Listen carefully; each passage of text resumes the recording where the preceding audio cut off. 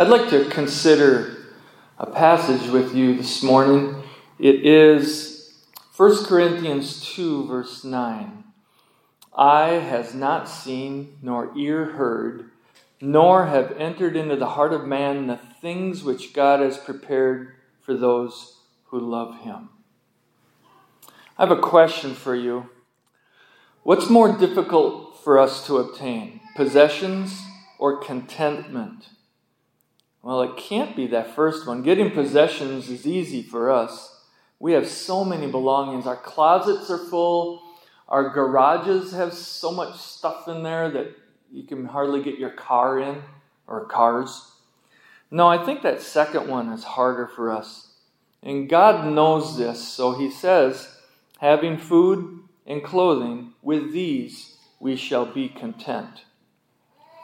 Most people love getting something for nothing. I mean, who doesn't love getting a gift? The problem is, the more we receive, the more material goods we accumulate, the more we want. And then the mere wanting turns into downright demanding. We are quick to hold our hand out in expectation of a handout. A few years ago, there was a football game, and this player came off the field and was pretty upset with the turn of events, and he hucked his helmet into the air, and it landed in the crowd a couple of rows up. And next thing we saw, NFL employees were trying to retrieve this helmet from a fan, but the fan didn't want to give it up.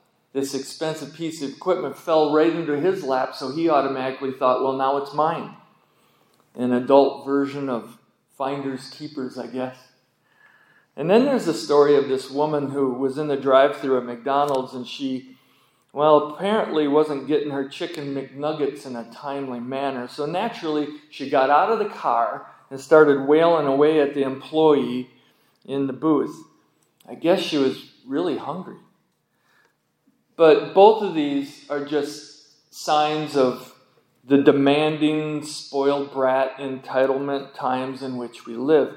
We want a good deal, and we want it now. God is all too willing to give us a gift that we can't imagine. Not by works of righteousness which we have done, but according to his mercy, he saved us through the washing of regeneration and renewing of the Holy Spirit, that having been justified by his grace, we should become heirs according to the hope of eternal life.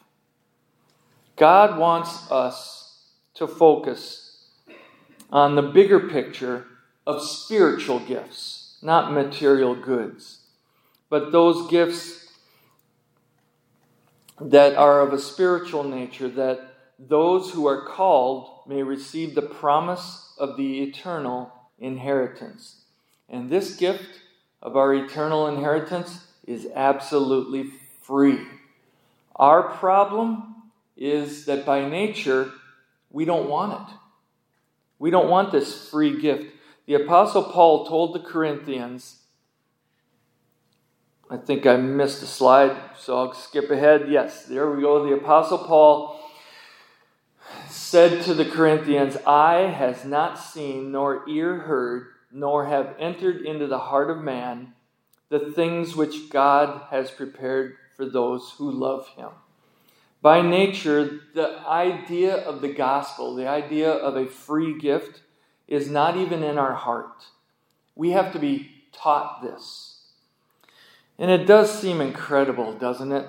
The whole story of how God the Father would send Jesus, his only Son, from heaven to be born of a virgin, to live a perfect life, and die an innocent death on the cross for sinners that couldn't lift a finger to save themselves no matter how they try. It's a ridiculous story if you really think about it. It's outrageous. A friend of mine told me it's an outrageous story for us, but it's 100% true. And it's exactly what Paul meant by those first couple of phrases, eye has not seen, nor ear heard. We could never come up with this. I mean, you could interview people on the street and you could ask them, how could God save us from our sins? And they would never come up with this gospel. That's what Paul meant when he said, eye has not seen nor ear heard. In a million years, we could never imagine this because it's so foreign to our human nature, our sinful human nature. And what's more, this is not found in our heart. It has to be revealed to us by the Holy Spirit. The Spirit causes us to believe an outrageous truth. What makes it outrageous is our human nature. And we're almost conditioned to this, aren't we? Because we live in systems here on earth that are meritorious. If you want an A in school, you have to earn it. If you want to be a really good volleyball team, you have to put in the work. If you want to be an excellent cross-country runner, you have to put in the extra mile. No one's going to hand you that first place trophy. You have to earn it. How about that job promotion? If you want to be promoted in your place of work, you can't be sloughing your way through, coming in late half the time. You have to earn that pay raise. Here's today's Latin lesson. It's the term opinio legis.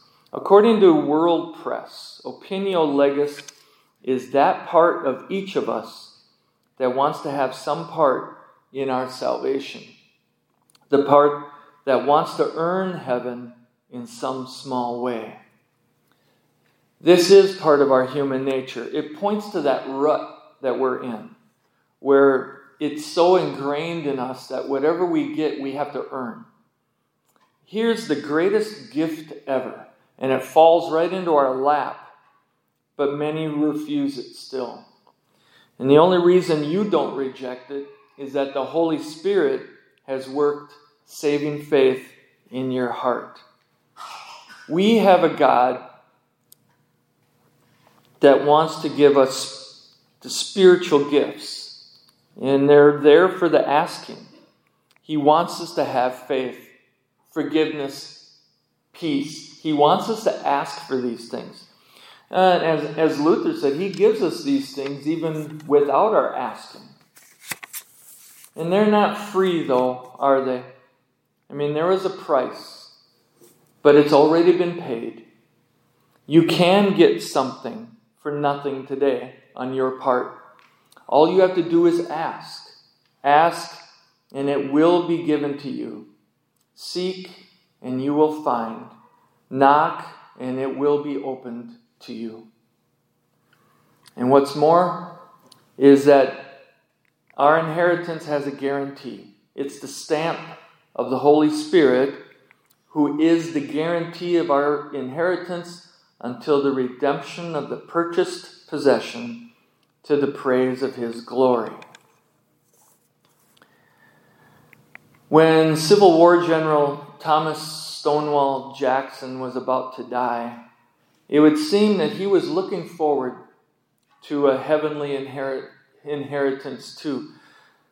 Just as the Israelites were crossing over the Jordan River to enter and receive their earthly promised land, Stonewall anticipated a spiritual crossing over.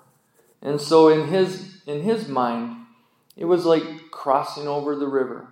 And so his final words on his deathbed were, "Let us cross over the river and rest beneath the shade of the trees." You do have a priceless treasure awaiting you, a priceless inheritance that you can look forward to, an inheritance incorruptible and undefiled, and that does not fade away, reserved in heaven for you. And we sing of this in the words of stanza 1 from hymn 660 on your screen.